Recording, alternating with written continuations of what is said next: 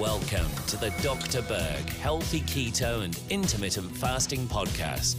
Now, your host, the man taking your health to a whole new level, Dr.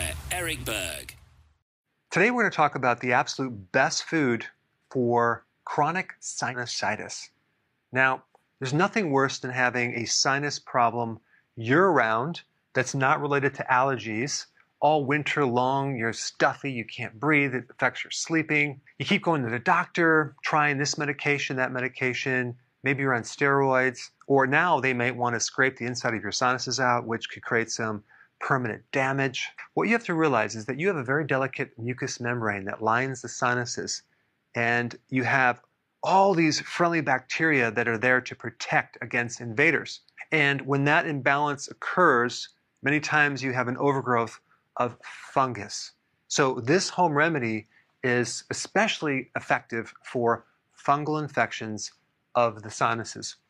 There was a small study in 2012, which I'll put a link down below, of 20 patients, and they found that there was a shift in microbes, especially with this microbe right here, Lactobacillus cereus.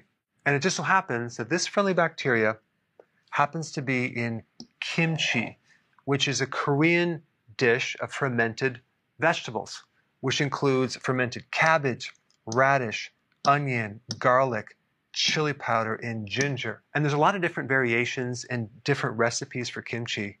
But when you combine cabbage, radish, onion, garlic, chili powder, and ginger, and you ferment that, all the phytonutrients in these vegetables will have a major effect on pathogens: antibacterial, antiviral, antifungus, anti-candida. You can actually start consuming kimchi, and I wrote down some brands that have this friendly bacteria present, or you can just take this friendly bacteria as a product itself.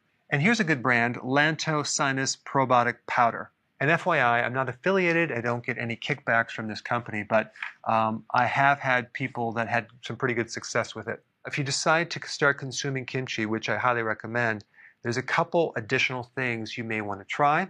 So what you would do is you would take a little bit of the fluid from kimchi, put it in a dish, and dilute it by 50%. Then what you do is take a Q-tip, take some of the fluid, and rub it into the inside of your nostrils. What that's going to do is going to provide your mucous membranes with this bacteria. Now, some people can easily handle the fluid despite the chili powder. Other people, it may create a very warm sensation. Depending on your willingness to give it a try, you might want to dilute it first and just see how it goes. Apply it a few times a day over a week or two, in addition to consume kimchi to start building up the floral diversity that you need to help fight off this fungal infection. Realize that the fungus in the nose is the tip of the iceberg. The real problem is in your gut, and that's what you need to reestablish. All right, guys, give it a try and put your comments down below.